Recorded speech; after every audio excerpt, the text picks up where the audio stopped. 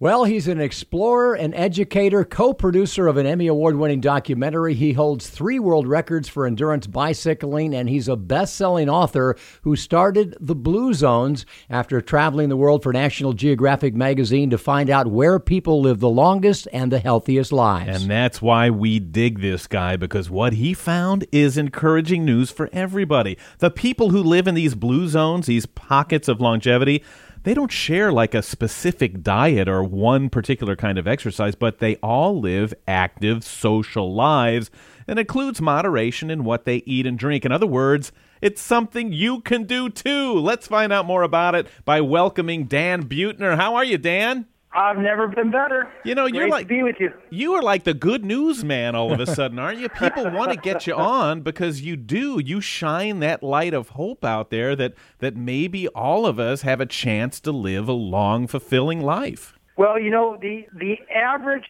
maximum life expectancy of Americans, or the longest the average American can live, is about 92, but our life expectancy is only about 79. So somewhere we're leaving a dozen years on the table. And what we've done is studying those populations that are actually, most people are making it to that healthy age 90. Well, you know, Dan, this is the 3rd or 4th time we've had you on this program. And first of all, thanks for sticking with us. We thought maybe you'd gotten too big to talk to us. So Never. We greatly appreciate that. And for those listeners of ours who have not yet understood what the Blue Zones are, the 5 Blue Zones, geographic areas of longevity, where are they?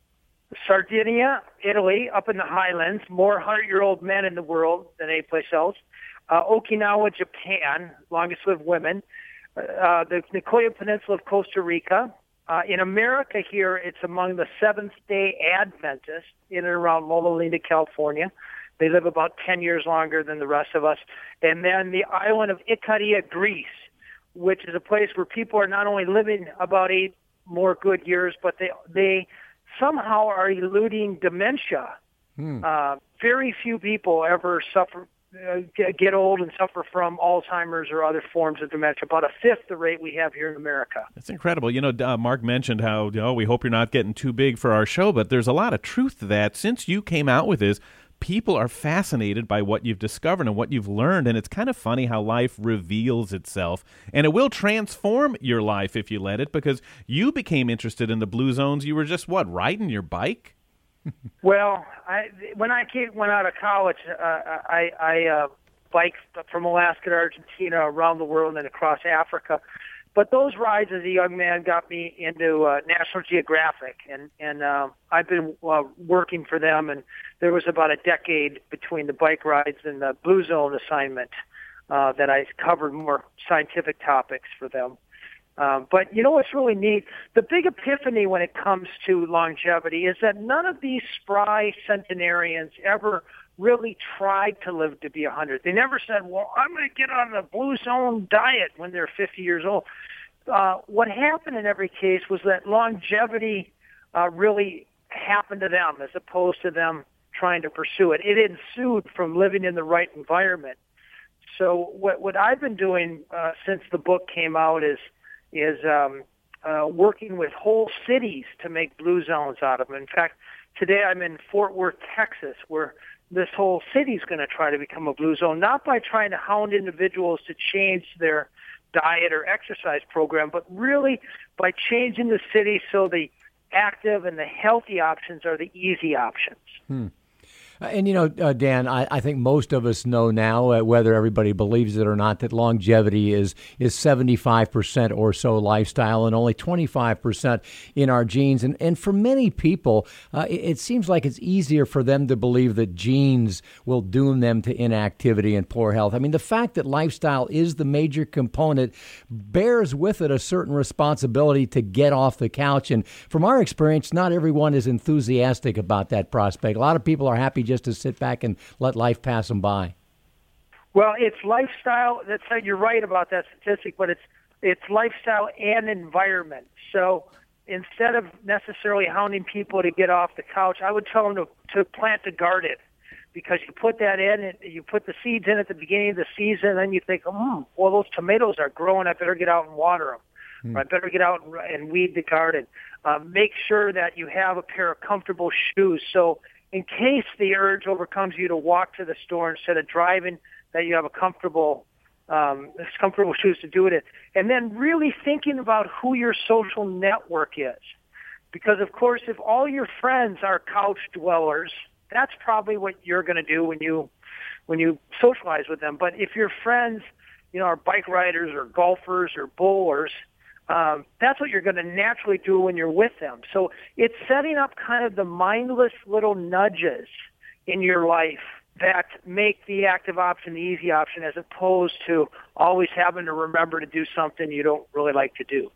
And just so people don't misunderstand, Dan, you feel that it's not necessarily the geographic location that resulted in the longevity. It's more about the lifestyle. It's more about the things they eat or the things they're forced to do rather than, watch TV and eat potato chips.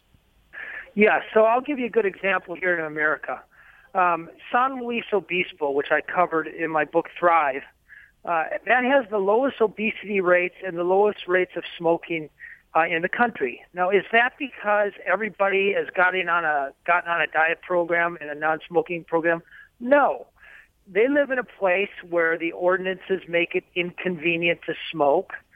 They live in a place where the local municipal laws make it sure that if you want to bike someplace, there's a bike lane, and that sprawl is kind of limited so that you can stand any place in town and see a place where you could hike and it would be beautiful. So it's not just traffic and endless suburbs, which aren't always nice to, walk in. So my point is that I think the big opportunity America has to turn around this obesity epidemic is really start thinking about how we engineer our personal environments and our cityscapes.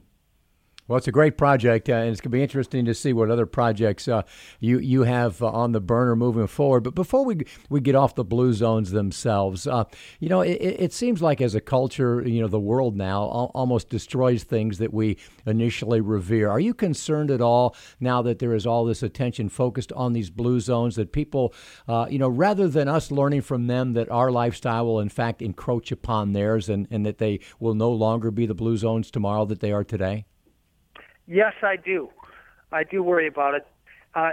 In every case, these blue zones are disappearing phenomena, and as the American food culture and development washes over these places, they lose the lifestyle and the environment that yielded longevity.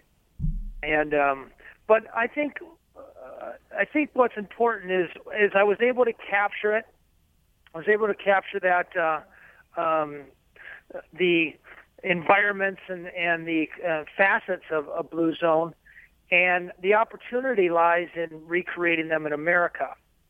And we recreated a blue zone in Los Angeles, in the beach cities down there, the Health District, and we were able to lower the obesity rate of an entire city by almost 15% by just recreating what those blue zones, the environments those blue zones have had in place for hundreds of years. Look what you've done, Dan. One guy making a big difference in the world. In the last 15, 20 seconds we have, can you leave us with a takeaway? I mean, what's the most powerful lesson we can learn? The most powerful lesson is to write down your 5 best friends and think about how they influence your health behaviors. Do they make you feel happy when you're around them? Do they make you feel lonely? Do they make you want to go eat junk, or they want to make you want to get out and move? And realizing who those friends are, if they all have negative influences, I would say go out and augment your social network. Well, thanks a lot, Dan, as Mark just crossed me off his list. Well, listen, you are one of the era's most interesting characters. You're not only exploring the world, you're exploring how we all can not only live longer but better. Dan, you're amazing. You've got a fabulous Facebook page, folks. Check out and like Blue Zones, and then check his website at bluezones.com. Extend your life as long as you can. Thanks, Dan.